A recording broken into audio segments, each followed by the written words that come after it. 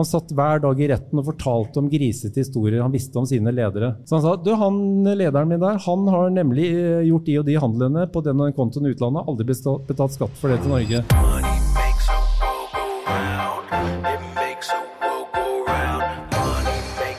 Velkommen til The Laundry, hvor vi diskuterer AML, teknologi og bekjempelse av økonomisk kriminalitet. Jeg heter Marit Rødevann, og med meg har jeg Fredrik Riser og Magnus Johansen.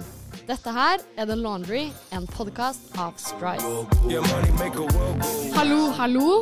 Velkommen til del 2 av programmet, som da en liveinnspilling av en episode av The Laundry-podcasten, som vi da skal gi ut I ettertid til alle de som ikke fikk være her I dag. Det noen som har hørt på podcasten før? Det lurer jeg veldig på som driver med den. Jeg ser noen som nikker og rekker opp på det. Wow! Det kult. Men så til dagens episode, så har jeg jo da med meg Andreas fra Convier som co-host. Hei. Og vi skal jo fortsatt snakke om korrupsjon. Kanskje Andreas, du vil introdusere de 2 andre gjestene våre? Det kan jeg gjøre. Vi har med oss 2 gjester I dag, som begge har jobbet, jeg vil påstå, svært mye med gransking, etterforskning av korrupsjon. Vi kan jo da starte til min høyre side, Erling Grimstad, fra advokatfirmaet Erling Grimstad. Stor applaus!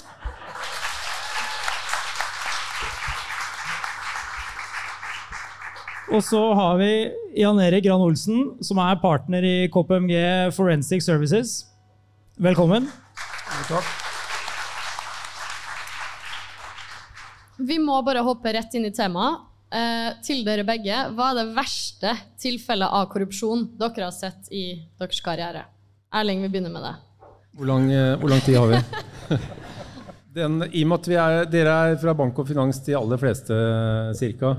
Jeg tenkte jeg skulle fortelle en historie, og dere ser jo på det, på meg, at jeg har levd noen år, så det var en finanskrise for noen år siden, ikke den finanskrisen dere tenker på nå, men hvis dere går enda lenger tilbake, hvis vi snurrer filmen helt tilbake til 1987, så var det en finanskrise, og den dagen når finanskrisen startet, så var det en person som bodde I en stor villa ute på Malmøya, som ligger ute I Oslofjorden, som var I søppelkassa si, og der fant vedkommende originale sluttsedler fra en bank, og syntes at det var veldig rart at det lå originale bankdokumenter I en søppelpose. Og hun åpnet denne søppelposen og så at det var stappet med originale bankdokumenter, så hun ringte til den banken som hun fant på disse originale dokumentene, og banken trodde ikke på henne, så de sendte ut en medarbeider for å sjekke den søppelkassa, og der fant de det de skjønte var originale dokumenter, som de ikke fant bokført I banken. Og så sendte de ut 3 mann til, og gikk gjennom den samme søppelkassa, og så tok de med seg hele søppelkassa, gikk inn på kontoret og tømte alt innholdet. Så fant de altså en haug med sluttsedler fra banken, sjekket med motmeglere, og fant ut at ingenting av det de hadde forpliktelser på å dekke var bokført I bankens regnskap. Karen som hadde gjort dette, som var naboen, han hadde egne tjenere. Han hadde, dere vet hva Reuters-skjerm han hadde en egen Reuters-skjerm på nattbordet sitt. Den gangen var jeg ung politietterforsker, eneste mann jeg har rannsaket hos som hadde sin egen Reuters-skjerm på nattbordet. Og det var fordi at han skulle stå opp gjennom natta og følge med på alle børser I hele verden. Så han hadde full kontroll på åpningen av alle børser I hele verden. Han hadde antageligvis aldri vært I søppelkassa si, fordi at han brukte da feil søppelkasse, det var tabbe nummer 1. Så bestilte han enveisbillett ut av Norge, han ble pågrepet av politiet I flytrappa, bokstavelig talt på vei ut av Norge, han var ikke norsk borger. Han var headhuntet til den banken fra en stor, anerkjent bank I London, og det var en ansatt I den banken som dette gjelder I Norge, som kjente han og sa at dette den karen vi må ansette. Han må bli sjef for det internasjonale meglerbordet, for alle våre internasjonale pengetransaksjoner. Han liksom guruen. Og det viste seg da, var at han hadde gjort noe av det samme, som jeg snart kommer til at han ble avslørt for I Norge. Det hadde han gjort I denne banken I London. Og den banken I London fant en elegant måte å bli kvitt han på. Gi han en god CV, håpe at noen andre arbeidsgivere dukket opp og overtok han, så var de kvitt det, og så kunne de leve med det tapet. Det faktisk en risiko når vi snakker om innsidere. Og så ble det avslørt at han hadde 2 private konti, i tillegg til at han handlet på bankens egenbeholdning. Der hvor han så at aksjekursen falt, så førte han aksjene på bankens egenbeholdning. Der han så at aksjekursen de første sekundene, minuttene steg, så førte han de på 2 av sine beste kunder, som han i KYC-prosessen hadde fortalt til kunderådgiveren. Du slipper å gjøre kundesjekk på disse, skjønner du, for disse er mine beste kunder som jeg har hatt med meg fra London. De kundene visste ikke selv at de handlet, og det ble avslørt når vi fant opprettelsen av trusten i Luxembourg, og så hvordan pengene gikk over konto. Hele denne saken ble etterforsket i 4 måneder, så ble det tatt ut tiltale. Hovedforhandlingen gikk i Oslo tingrett i 5 måneder.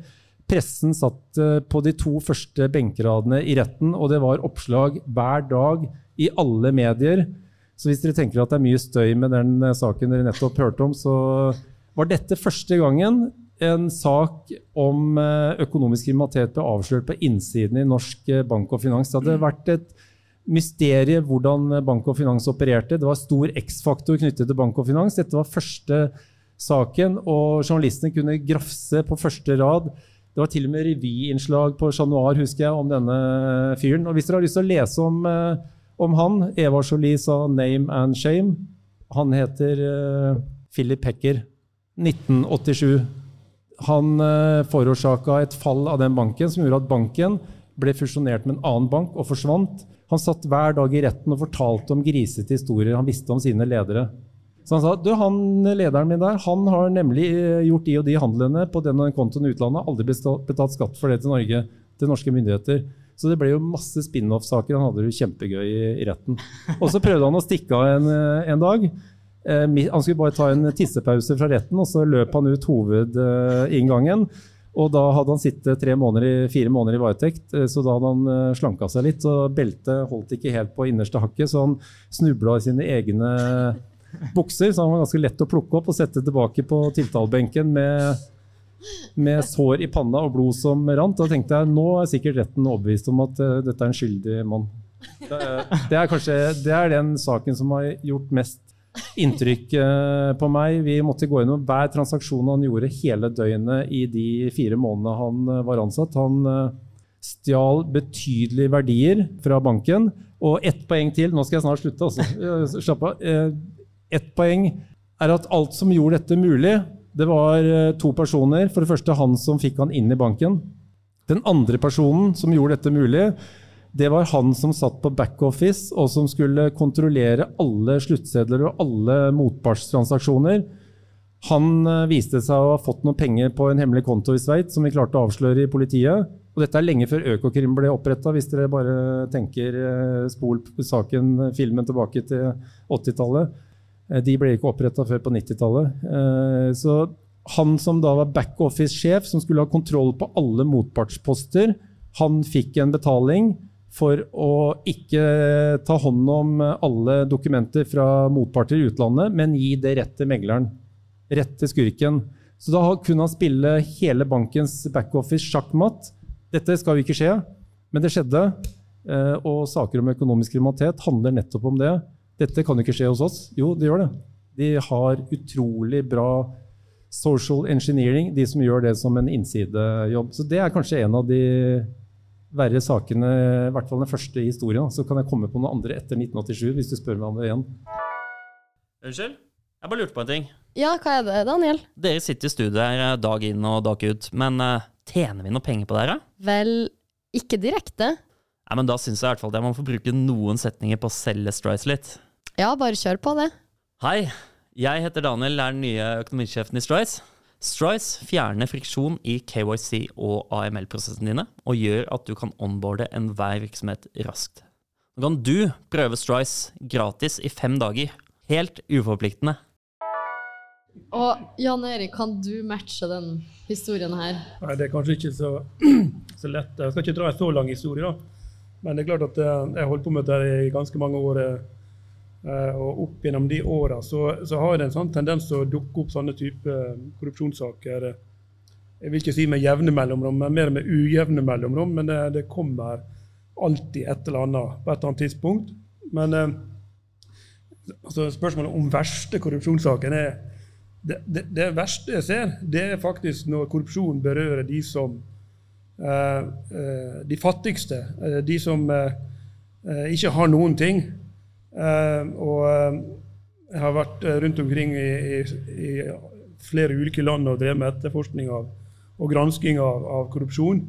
Og det verste jo var blant annet sendt til et av Afrikas fattigste land for å etterforske korrupsjon av bistandspengene som vi gir her fra Norge til dette landet her, og skulle da lære opp politiet der nede, hvilket var som å komme tilbake til steinalderen. Jeg gikk i sånne engelske uniformer som fra århundreskiftet. Men det var altså korrupsjon hvor myndighetspersoner da tappet bistandspengene som vi gir her fra Norge, og da i stedet for å gi det til de som kanskje trenger det aller mest. Så hvis jeg snakker om den verste formen, så det det som det. Ellers har det vært mange ulike typer saker som også involverer bank og finans. Vi hadde jo blant annet en sak, det begynner å bli noen år siden det også, men hvor et større rederi fra Bergen tok opp ganske store lån i en bank her i Oslo, hvorpå det også var en utro tjener i banken, og han ble også dømt for det, og også mottatt jeg tror det var 150 000 kroner for å da innvilge lån som aldri burde vært innvilget. De kom med noen regnskaper på noen skip hvor balansen bestod av masse skip som overhodet ikke eksisterte. Noen lå på havets bunn, og andre var da ubrukelige. Men de fikk jo da tatt ut ganske store summer av banken. Men det var altså for en typisk klassisk sak, sikkert lignet noe på den Nordea-saken, men man kanskje i mye større målestokk da. Dette den kjente Tordenskjold-saken som du snakker om nå? Nå sa du det, men det den for så vidt kjent i media. Ja. Men hvordan bedømmer dere korrupsjonsrisiko i finansbransjen kontra andre bransjer? Altså skal jeg begynne, Jan Erik? Det ikke så lenge siden jeg leste D2 i DN, jeg tror det var forrige helg, om et visst utested på Briskeby, og de historiene som en person som til stede på dette utestedet på Briskeby forteller om hva som skjer der, det bringer meg en sånn tidsmaskin rett tilbake til 90-tallet og jappetiden, og hvordan finansakrobater brukte kokain på utesteder, hvordan de hadde fullstendig fritt spillerom. Dere har sett Exit, sikkert noen av dere som jobber med dette temaet. Det masse inspirasjon å hente der. Jeg har møtt en del sånne Exit-figurer, faktisk noen av de som sto også modeller for de Exit-figurene som dere ser på TV. Det helt utrolig hva de gjorde. En ting at de stjal penger, men måten de opererte på overfor andre, altså alle de menneskeskjebnene de ødela, alle arbeidsplassene de ødela, alt det de gjorde av skade for eiere, ikke minst for renommé og tilliten og så videre, ganske trist å tenke på. Jeg håper inderlig ikke at vi på vei inn i en sånn ny bølge, men Rolf Widerøe med flere i VG har jo avslørt disse låneagentene. Vi vet at det stort grålånsmarkedet som bare for de innvindde. Og det det som skremmende med korrupsjon, at det noe som kun de som innvidd får innsyn i. De andre som står rundt vet ikke hva som skjer. Heldigvis har vi noen gravende journalister som kikker litt inn i nøkkelhullet og ser hva som skjer, og de kan kanskje gi oss litt sånn på pulsen stemning av hva som skjer. Jeg tror jo personlig at bank og finans i Norge veldig ryddig, har høy etisk standard, har stor innsats, ikke minst takket være, vil jeg si, hvitvaskingsregelverket og alle som blitt engasjert, som jobber med dette i dag. Det har satt en helt annen standard for oppmerksomheten. Forgjengeren til Nordea, nå skal ikke vi sitte her og navngi kunder forresten, men forgjengeren til Nordea hadde en av de største bankene i Norge, hadde jo faktisk en ansatt som drev bank i banken. Han hadde sitt eget kundemiljø. Dette var personer som ikke fikk lån på ordinære vilkår, for de hadde ikke verdier, eiendeler, lønnsslipper og så videre. Han fikset alt for dem. De fikk akkurat det lånet de ønsket. Mange av de var etterforsket og dømt for narkotikakriminalitet og annen kriminalitet. Og han satt og servet de som en egen bank i banken. Alle visste at det var han de skulle ta kontakt med. Så dette har jo skjedd over tid, da. Kan jeg være et sånn tidsvitne på? Men vil du si da at finansbransjen har bedre kontroll enn andre bransjer, eller det noe som mer utsatt? Ja, det var det jeg prøvde å få fram. Som essensen i det jeg prøvde å si, at jeg tror finansbransjen bedre i dag enn den har kanskje vært noensinne. Men obs, det noen utskudd og noen risikofaktorer som man må ta på alvor og ikke neglisjere. Og det jo ikke mer enn en uke siden det falt en dom i en sak om lånebedrageri på, tror jeg, 20 millioner kroner. Det noen som har fått med seg den? En bank ble utsatt for lånebedrageri. Dommen falt i tingretten i forrige uke, 20 millioner kroner. Folk som sammen hadde satt opp et system hvor de fralurte banken betydelig beløp. Den kommer sikkert til å bli anket. Så dette jo ikke, Nordea-saken som dere fortalte om tidligere, ikke helt enestående. Jan Erik, hvordan oppdages korrupsjon? Med din erfaring, hvordan det man får nyss i det? Nei, jeg kan bare legge til litt i forhold til det forrige spørsmålet også. Det jo bare husk på at ingen bransje immune mot korrupsjon. Og sånn for banksektoren så det jo flere dimensjoner i forhold til korrupsjon. Det ene jo innkjøpsfunksjonen til banken. Det andre jo når man yter kreditt, sånn som i det tilfellet vi hørte om i sted med Nordea. Og det andre jo hvor banken brukes som en instrument i forbindelse med en korrupsjonshandling. Og det skjer jo stort sett hele tiden. Sant? Pengene må jo flyttes fra A til B. Så var det til spørsmålet om hvordan oppdages korrupsjon, eller hva best? Ja, hvordan kommer man inn på sporet av det? Nei, det viktigste man må ha på plass selvfølgelig et godt rammeverk. Og så det noen mekanismer der som bedre enn andre i forhold til å fange opp det. Men det henger jo sammen det her. Og jeg tror ikke jeg skal ramse opp alle de tiltakene som skal til for å ha et godt rammeverk, men et robust rammeverk som fanger opp det her jo, men igjen, som hensyn tar alle de 3 dimensjonene som jeg nevnte da. Det transaksjoner, det lån og det innkjøp. Det tror jeg veldig viktige elementer man kan jobbe med. Og kanskje ikke bank og finans har vært like flink på, har vært veldig god på hvitvasking, men kanskje ikke så fokus på korrupsjon, i hvert fall ikke intern korrupsjon. Kan jeg få lov til å legge til noe til det spørsmålet ditt? Fordi at jeg har for så vidt et mantra når det gjelder tiltak, og det at, som jeg tror noen glipper på, og det å gjøre en skikkelig risikovurdering.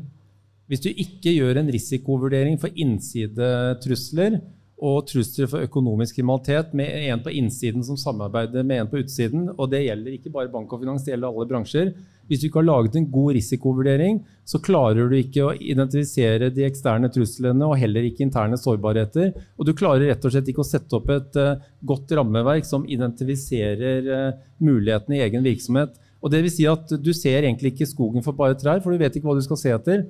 Så begynn med en risikovurdering, og det tror jeg mange lærer nå etter de oppslagene som har vært i VG, at pina død, nå må vi gå, dette kan skje oss også, nå må vi gå tilbake og gjøre en skikkelig risikovurdering, finne tiltak som gjør at vi ser disse røde flaggene. For du klarer ikke å sette opp røde flagg hvis du ikke har gjort risikovurdering. Jeg tror i hvert fall ikke på det, da det bare flaks i tilfelle. For veldig mange begynner å bli gode på anti-hvitvask, men antikorrupsjon jo ikke det samme som anti-hvitvask. Hvordan drar man en linken mellom de to? Altså det jo ikke, ja. Altså for det første så det et typisk trekk i hvordan korrupsjon oppdages, og det jo varslingssakene. Det jo vi to ganske enige om, at varsler står vel kanskje for 50% av de initielle avsløringene av korrupsjon. Og da det viktig at noen i ledelsen ikke sier at nei, men det kan ikke være den personen det varslet på nå som har gjort noe sånt. Det jo vår mest betrodde medarbeider. For det skjer jo. Og så slutter man å avslutte undersøkelser fordi at man har sånn tillit til den personen. Man må faktisk se på hva det meldt om. Kan vi finne noen forhold som avkrefter eller bekrefter mistanken, og så ta det på alvor. Og det betyr at man må ha et godt ytringsklima som gir rom for at varslere kan stå fram. Helst også adgang til at noen kan varsle anonymt, at man kan komme fram med den type opplysninger. Og så må det være en mottaksapparat som forstår det varsles om, i stand til å omsette det i taktiske og tekniske etterforskningsskritt eller undersøkelsesskritt da, internt I virksomheten. Jeg vil bare si at hvis noen fra salen har spørsmål, så rekk opp hånda, og så kommer noen med en mikrofon. Men jeg hadde ett spørsmål, og det brukes jo veldig mye tid på PEP, å sjekke opp PEP. Hvor reell trusselen for korrupsjon blant de som PEP? Jeg tenker at de som definerer som PEP kanskje ikke... det er klart det er jo en moderat trussel, men jeg tror på en måte at det den PEP-biten ikke fanger opp og alle disse her lokale kommunepolitikerne, og hvor kanskje det en mye større risiko for korrupsjon enn det da en myndighetsperson I regjeringsapparatet, eller annet som det defineres som PEP. Så jeg synes jo absolutt at det PEP-begrepet bør utvidet til også å omfatte også de som sitter som kommunepolitikere rundt omkring og jobber I kommunen. Kan jeg bare... salen her skal jo lære litt av denne seansen. Dere tåler 10 sekunder advokatprat om ulovlig påvirkningshandel. Vet dere hva det for noe? En underkommunisert del av korrupsjon, for mange vet jo at korrupsjon handler om fasiliteringsbetaling og bestikkelser, men en underkommunisert del av korrupsjonsbestemmelsen I straffeloven handler om ulovlig påvirkningshandel. Et eksempel på det hvis Jan Erik I sitt selskap ønsker å få avtale med en kunde, som han vet at jeg har veldig god kontakt med innkjøpssjefen hos. Så går Jan Erik til meg, så sier han, Erling, kan ikke du påvirke han kompisen din som innkjøpssjef der? Du får selvfølgelig betalt, du får et suksessfee hvis du klarer å ordne det sånn at vi får kontrakten, men for all del ikke si at jeg har bedt deg om å påvirke han til å velge oss som leverandør. Vi inngår en avtale hvor jeg får en utilbørlig fordel. Jeg bruker mitt kontaktnett. Jeg går til innkjøpssjefen og sier at dette her det beste firmaet I Norge, det det sikkert, og som kan levere akkurat på dette. Dere må ikke finne på å kjøpe hos andre enn de. Så får jeg en kickback fra Jan Erik. Det en ulovlig påvirkningshandel, og den fullbydet når vi to inngår en sånn avtale, lenge før jeg har påvirket den jeg søker å påvirke. Og sånne saker har vi egentlig bare en kjent sak I Norge, og det var Statoil som ble fikk forelegg I denne Statoil-Horten-saken, hvor de brukte en mellommann for å få tilgang til et gassprosjekt I Iran. Det her jo måten det skjer på I Norge. Kommunepolitikere jo stikkordet, ikke sant? De driver litt næringsvirksomhet, de kommunepolitikere, de kjenner folk, de påvirker via, ikke si at jeg har brukt deg som en påvirkningsagent, da går dette bra. Det faktisk ulovlig påvirkningshandel. Og uten kunnskap om det, så det ganske vanskelig å identifisere den type forhold, hvis man rett og slett ikke vet engang at det straffbart. Så treffer da PEP-tiltakene feil? Nei, men PEP-tiltakene kommer jo at vi tidligere bare har sett på utenlandske PEP som potensielt mest risikoutsatte for hvitvasking og økonomisk kriminalitet. Dere vet jo, de har jo svære eiendommer langs Middelhavskysten, de har superyachter, de stjeler av statskassa og så videre. Det jo de vi tenker på som PEP. Og så har man også fått disse reglene inn I vårt eget land. Og så synes det noen det urettferdig at de som politikere underlagt forsterkede kundetiltak. Jeg mener det helt rett når du ser på pendlerboligsaken. Og dette skattekravet som skattemyndigheten har kommet med nå, altså Stortingets administrasjon har ikke betalt arbeidsgiveravgift for dette. Det her kommer det mer, bare vent og se. Men litt sånn oppfølging du sa, Erling. Det viktigste en risikoanalyse, å starte med det I en virksomhet. Det andre tiltak man som organisasjon bør ha på plass for å ha kontroll på korrupsjonsrisikoen? Jeg mener jo at det litt lengre frem I løypa, rammeverket og så videre, men å være seriøst opptatt av å bygge en bestemt kultur. Dere som jobber med anti-hvitvasking vet jo at man snakker mye om etterlevelseskultur, og det sier jo Anders Warren I Finanstilsynet at det de ser etter på tilsynsbesøk om foretaket har en etterlevelseskultur. Og det bygger en sterk kultur, sånn at du kan ikke gå til din kollega og si at du ville være med på, vi får bonus I vår avdeling, skjønner du, hvis vi klarer å selge så mye, kan vi ikke begynne å selge til oss selv og til våre familiemedlemmer, vi har ikke råd til det, men da får vi I hvert fall bonus.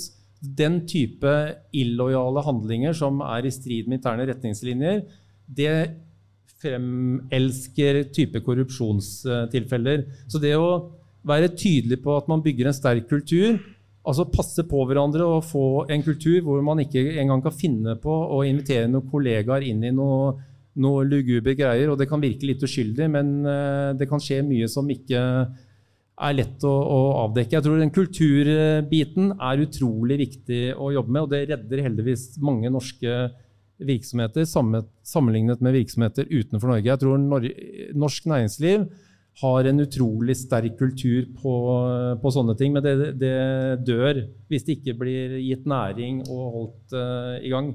Tror dere at vi kommer til å se flere korrupsjonsavsløringer fremover, eller har liksom det verste kommet opp i lyset nå? Nei, jeg tror det kommer til å komme, som jeg sa innledningsvis, det har en tendens å komme med ujevne mellomrom saker, og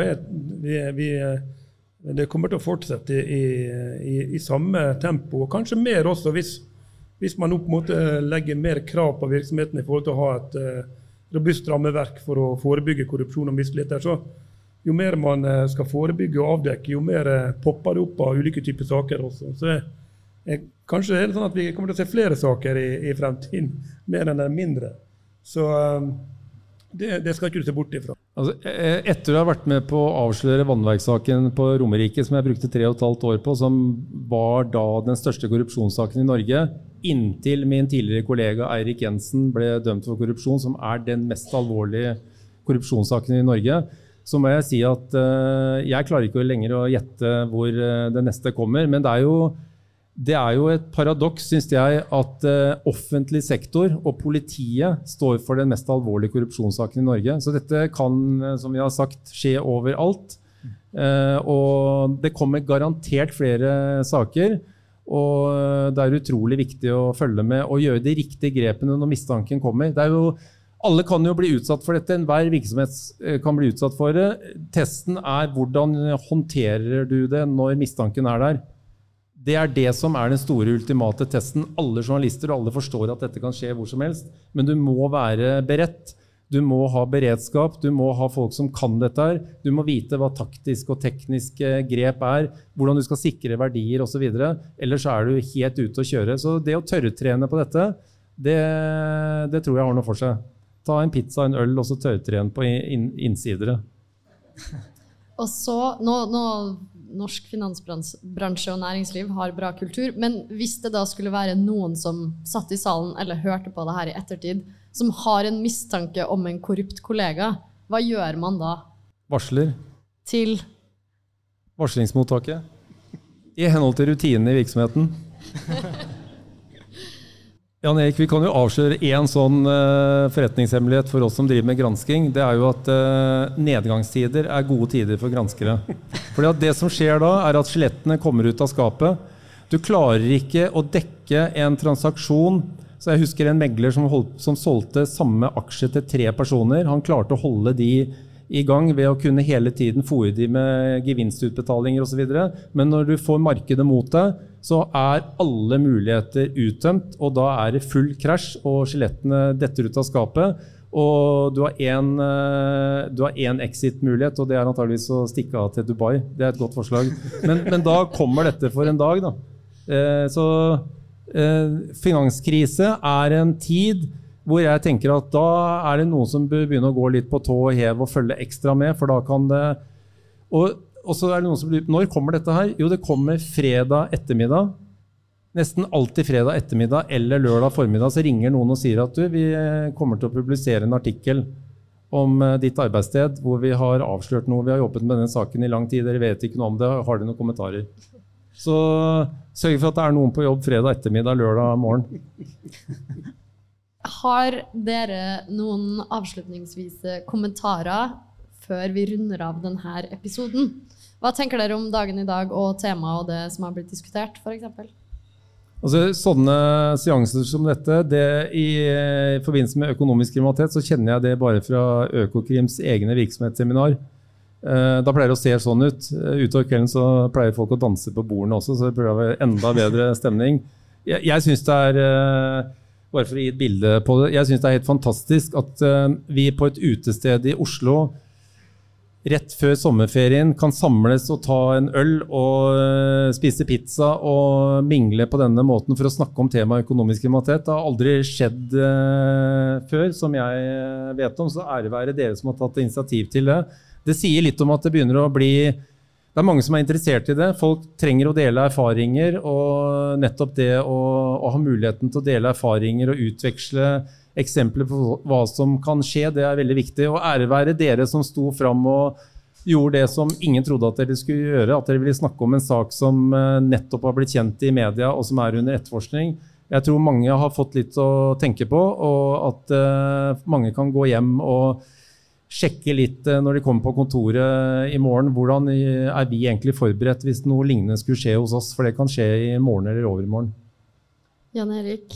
Ja, jeg synes det veldig hyggelig, og ikke minst det så mange unge folk, og det forteller meg kanskje at de som sitter her i salen kanskje de som mest operative og hands-on på det som skjer ute i de ulike virksomhetene, og det synes jeg veldig morsomt også å sitte her og prate til det publikummet, at ikke det bare de sjefene som går på seminar og skal ha faglig påfyll, men at det også det yngre operative som også får muligheten her, og jeg synes det veldig hyggelig og veldig flott initiativ. Ja, det bra dere synes det. Vi har jo tenkt å prøve å ha det her kvartalsvis, ha et dagsaktuelt tema, så hvis det noen innspill til etter sommeren, så hugg tak i oss etterpå. Tusen takk for at dere ble med og stilte opp og delte av erfaringer. Så kanskje dere har lyst til å være med en gang senere også. Men ja, håper alle sammen også har hatt en bra event og fått snakke med noen de ikke kjenner, og fått innspill og faglig påfyll om korrupsjon.